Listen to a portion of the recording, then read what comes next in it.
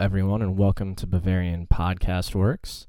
This is Tom Adams here for the first time in quite some time for what is our post-match reaction show to Bayern Munich's 3-1 Der Klassiker win over Borussia Dortmund at the Allianz Arena to clinch their 10th consecutive Bundesliga title, which is now a record in Europe's top 5 leagues. No other team in any of Europe's top 5 leagues has ever been able to have done this. And another milestone for Thomas Müller as well, who becomes the first Bundesliga player ever to win 11 Bundesliga titles, stretching back to his time when he first started with Bayern. So congratulations to him. And again, I think we have to say congratulations to Julian Nagelsmann for winning his first Bundesliga trophy ever, and what is also his second piece of silverware on the season with Bayern Munich. Obviously, they had beaten Borussia Dortmund much earlier in the season in the DFL Super Cup final. But just to kind of round out the scoring for you on this one, on what's been a very momentous occasion, it started with Serge Gnabry in the 15th minute, kind of breaking open what had been I heard Derek Ray on the commentary describe it as both sides sort of mirroring each other in the opening stages, and this really just came on a corner kick from Kimmich that Dortmund had failed to completely clear, popped right out to Serge Gnabry, but take nothing away from the technique that Gnabry showed in that effort to take one touch to control it and volley it home in the bottom left corner. Marvin Hitz really was pretty much just rooted to the spot. He had no chance of getting to that, and that kind of forced and put the onus on Dortmund to kind of break open and out of their shell to try and find an equalizer. So that sort of played into Bayern's hands in that respect, because spaces became more open after what was relatively tight blocks from Borussia Dortmund. That was probably deliberate instruction from Marco Rose, and Robert Lewandowski provided Bayern Munich's second in the 34th minute, capitalizing on what was a bit of needless concession of possession in the back from Zagadou, and one pass later from Müller, and Lewandowski slotted it home with his left foot. I think it actually nutmegged Marvin Hitz on that attempt, if I'm recalling correctly. Kingsley Coman had also been ruled offside a little bit before Lewandowski's goal in the build-up to what Gnabry thought would have been his second goal. But the decision was right after VAR review. Coman was just marginally offside in the build-up to that play. To start the second half, I have to give Marco Rose and Borussia Dortmund a lot of credit, because I thought they started the second half really well and posed a lot of problems for Bayern Munich. One of which turned into Emre Can converting a penalty in the 52nd minute after Joshua Kimmich had been ruled to have brought down Marco Reus in the penalty box, which on second look, the slow-mo replay, I couldn't myself even objectively say it was a stonewall penalty. It looked bad in real time, and Reus looked to have picked up a little knock in that sequence, but on closer inspection, it really didn't actually look like Kimmich made too much contact with Reus. But even after VAR, the referee decided to award the penalty. Manuel Neuer dove to his left. Obviously, Emre Can put the penalty to his right and the left if you're looking at it from the penalty spot. And then we really thought we were going to have game on, and Dortmund pressed on and created a lot of dangerous situations. It wasn't too long after Emre Can's penalty that Jude Bellingham was actually brought down in the box by Benjamin Pavard, and in my opinion, that seemed to be a bit more of a penalty, if I had ever seen one, than the Marco Reus incident. But the referee said nothing doing, and Bayern got let off the hook a little bit. And there were a number of chances between Erling Haaland, Marco Reus, Julian Brandt. They were all lively to start the second half. Jude Bellingham as well, as I mentioned. Erling Haaland, I want to say off the top of my head, had about 3 or 4 chances in the second half, and surprisingly just wasn't able to make the most of any of them. And I thought Luca Hernandez in particular was fantastic with some of his last-ditch, very well-timed sliding challenges, and likewise Upamecano using his strength on Erling Haaland quite well at times during 1v1s when, as a Bayern fan, when you see Haaland going one-on-one trying to muscle somebody off in those situations, especially if it's Upamecano, you're going to kind of hold your breath for a minute. But I thought the back line did pretty well to stave off what was a decent spell of pressure to start the second half for Borussia Dortmund, and both managers were being forced to make some changes in the second half. And I think going into this game, looking at the starting lineups, you could kind of just really see how much of an injury issue Dortmund currently had. If you look at the bench, we see Nico Schultz, Yusufa Mukoku, Felix Paslak, Marin Pograncic, Tom Rota, Leon Semic, Roman Bürki, Jamie Bino Gittins and Antonias Papadopoulos, that kind of just illustrates the situation they were in, lacking a lot of personnel through injury. And, really they were going to have to do their business early on to try and stay in this game. And Jamal Musiala was one of the earlier subs, I should say, for Julian Nagelsmann. And he proved why. He's a super sub at times. I know that a lot of times Bayern fans get into arguments as to whether he should be starting as a number 10 or as a winger, or even perhaps, as Nagelsmann has preferred in a lot of games this season, as one of the central midfielders, whether it be a double or a triple pivot between him, Kimmich, Goretzka, Tolisso, or whoever it is in the midfield for whatever given situation. But it was him, Bambi as they call him, his nickname, who provided Bayern's third goal in the 83rd minute. And ironically enough, in that sequence, it was Musiala himself who created a chance that Marvin Hitz had kind of saved when kind of just bobbled straight up above him. And I believe it was Lewandowski, Goretzka were in the box jostling for position. And then eventually the ball fell out into the box, and it was Musiala at the far post who put in the equalizer. And he was being played on by Rafael Guerreiro, who was kind of standing on the goal line at the near post next to Marvin Hitz to make sure nothing had gone in. But that pretty much sealed the fate for Dortmund and sealed Bayern's fate as becoming Bundesliga champions for the 10th straight season, which was great to see. And we saw some late subs from Julian Nagelsmann, bringing Thomas Muller off, Lewandowski off, Kingsley Coman, and Joshua Kimmich.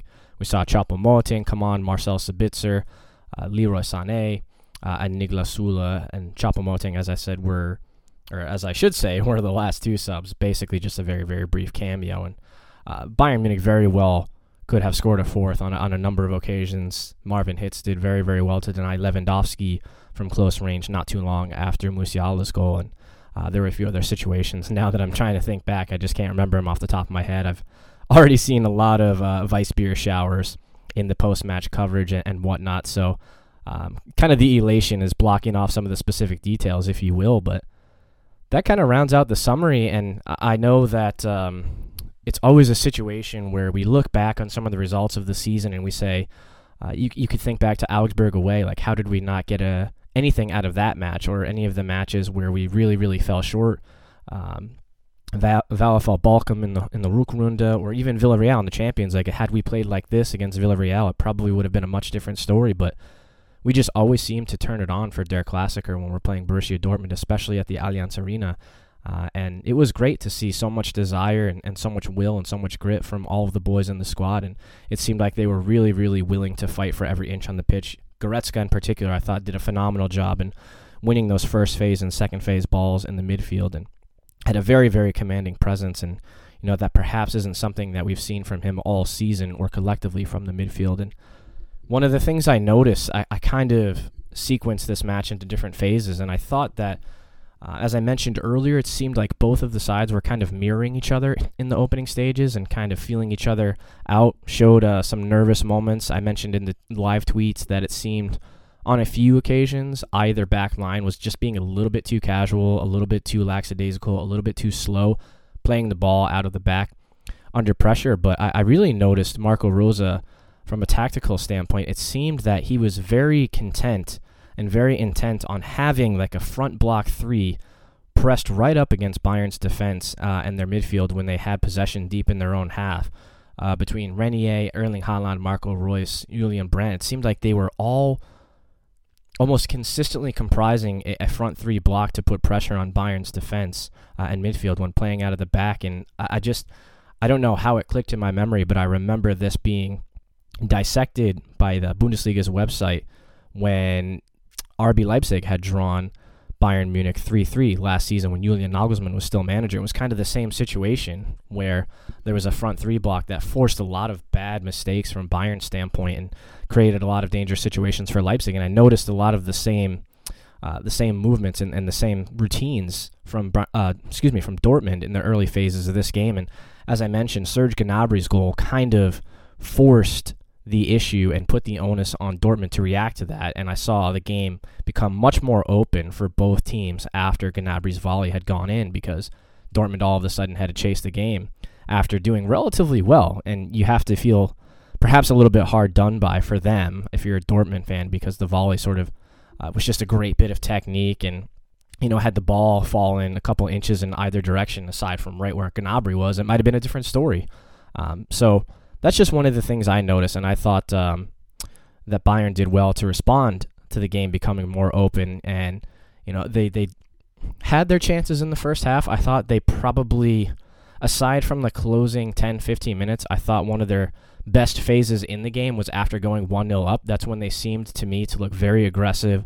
They seemed to be winning everything in the midfield, everything in the back line. Their challenges were timed to perfection. The passes seemed to be sharp, very swift and very snappy. A lot of one-touches, two-touches, a lot of give-and-goes and triangles and tight situations to play around the press from Dortmund. But I thought they did a fantastic job with that. And I thought perhaps that we probably...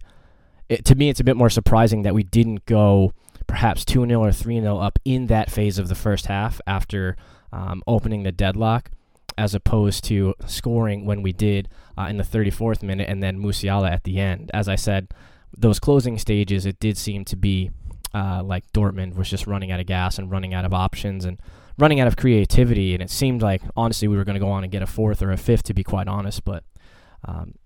to me, I thought Bayern had those chances in the middle of the second half and towards the end of the second half, and I thought the damage would have been done a little bit better. But again, as I mentioned, credit to Dortmund for starting the second half really well, getting that penalty, and had that Bellingham penalty been called for the Pavard infringement, it could have been an entirely different story. It would have gone to 2-2, and I think we saw in the first installment in the Hinrunde of Der Klassiker what that could look like. Obviously, it was a late Lewandowski penalty that secured the 3-2 win at the time for Bayern. So it could have been a lot different had that penalty been awarded. And as I said, that to me looked like a bit more of a penalty call than the one on Royce. But that's why I don't get paid the big bucks to sit in the replay center in Cologne to dissect those replays and communicate with the officials on the sidelines. I guess you could say I'm no Felix Zweier. I know if there's any Dortmund fans, they might take that joke the wrong way. But nonetheless... we're sitting here, 10th Bundesliga title in a row. I know in the scheme of the season that it's still disappointment having been knocked out of the DFB Pokal at the hands of Borussia Mönchengladbach so early on, and then not getting past a team in Villarreal that we were odds-on favorites to beat and progress to the semifinals of the Champions League, where we would have eventually taken on Liverpool, who got past Benfica in their quarterfinals Champions League tie. So... disappointing there, but there's still a lot of positives to take away. It's funny to look back. We actually are a little bit better off at this point of the season than we were under Hansi Flick in the season that we won the treble, but because of the aforementioned treble and going on to win the Sextuple, as it's been famously dubbed, the way you reflect on that season and the way we played and the goal difference and the amount of times we slipped up and whatever, it's just a little bit different because of the amount of silverware that we won. And still, we were a bit removed from the 2-month pause because of the coronavirus pandemic. So there's a lot of, unknown, unfamiliar variables that went into that. But again, congrats to Julian Nagelsmann. At the end of the season, if you do enough to have the most points, you're the one who wins the Meisterschale. And that's exactly what Julian Nagelsmann and this Bayern team did. And there's a lot of unanswered questions as far as contract situations for Serge Gnabry, Manuel Neuer, Thomas Müller, and, of course, Robert Lewandowski seems to be the biggest hot button, so to speak, in that department. But we've won the Bundesliga. Enjoy it. I hope that you're all perhaps enjoying a Weissbier or two or some Polaner or whatever you like to drink and enjoying this and soaking in the moment and maybe giving some of your Bayern fan friends some Weissbier showers, just as the boys have been doing. It was great to see Thomas Müller on ESPN Plus's coverage of the post-match show with... Bastian Schweinsteiger giving him a bit of a Weissbier douche when it was unexpected, even though there seemed to be a gentleman's agreement between the two that wouldn't take place. But if you're a true Bayern fan, and you have been for quite some time, that was probably one of the most wholesome things I've seen in a while, one of the most Bavarian things I've seen in a while, short of Marcus Soder taking a selfie with Schweinsteiger in the stands. I think it was around halftime or the start of the second half or something like that. But yeah, fantastic result for Bayern. Bundesliga champions, milestone for Müller, milestone for what is becoming a dynasty of a team. I'm sure that Dortmund fans would tell you that could have been a different result. There would have been a bit more of a fight had more personnel been available, had there not been so many injuries to the squad. It definitely seemed like all of those things were playing into Bayern's favor, but they got enough done and they showed more fight and won those battles that I've discussed. And they made the most of some of the chances that came to them, and Dortmund did not when they did, especially when they had that strong face to start the second half. So job done from Bayern's standpoint. Definitely could feel hard done by if you're a Dortmund fan, but they still have ambitions of making sure they secure a top 4 finish, and obviously the title's wrapped up, but that's going to be a very, very exciting aspect to close the season as we have 3 match weeks left, is who's going to finish in the top 4, who's going to clinch all of those European spots, and that's going to be a great fight to see how that section of the table finishes, and obviously towards the bottom of the table, how the relegation battle finishes. But with that said, thank you all for listening. It was good to be back on the post-match show instead of just a flagship. I had a great time live tweeting this match, a great time watching. I hope you all did too, and I hope you've all enjoyed listening to this post-match recap of the 3-1 Der Klassiker win. Hope you're all enjoying the title celebrations, however you are celebrating. Hope you're enjoying your Saturdays wherever you are in the world. I'm sure for some of you listening, it might already be Sunday now, but until next time, be sure to like, rate, and subscribe on whatever streaming platform you do use to stream your podcasts from, whether it's Spotify, Apple Podcasts, Megaphone, Stitcher, whatever it might be. There's a lot of stuff out there I probably don't know of. A lot of, Gen Z or millennials might know something different that I don't know about. But anywho, be sure to follow us on Twitter at @BavarianFBWorks. Myself, if you really want to, at TommyAdams71. Usually always on the Bavarian Football Works account doing the business there. I don't really have much to say from my own account. And yeah, congratulations, Bayern Munich, the Rekordmeister, 10 in a row. Thank you very, very much for listening to me rant, listening to my 2 cents on this match and kind of wrapping up the season as a whole, even though we still have a few matches left. But until next time, auf Wiedersehen.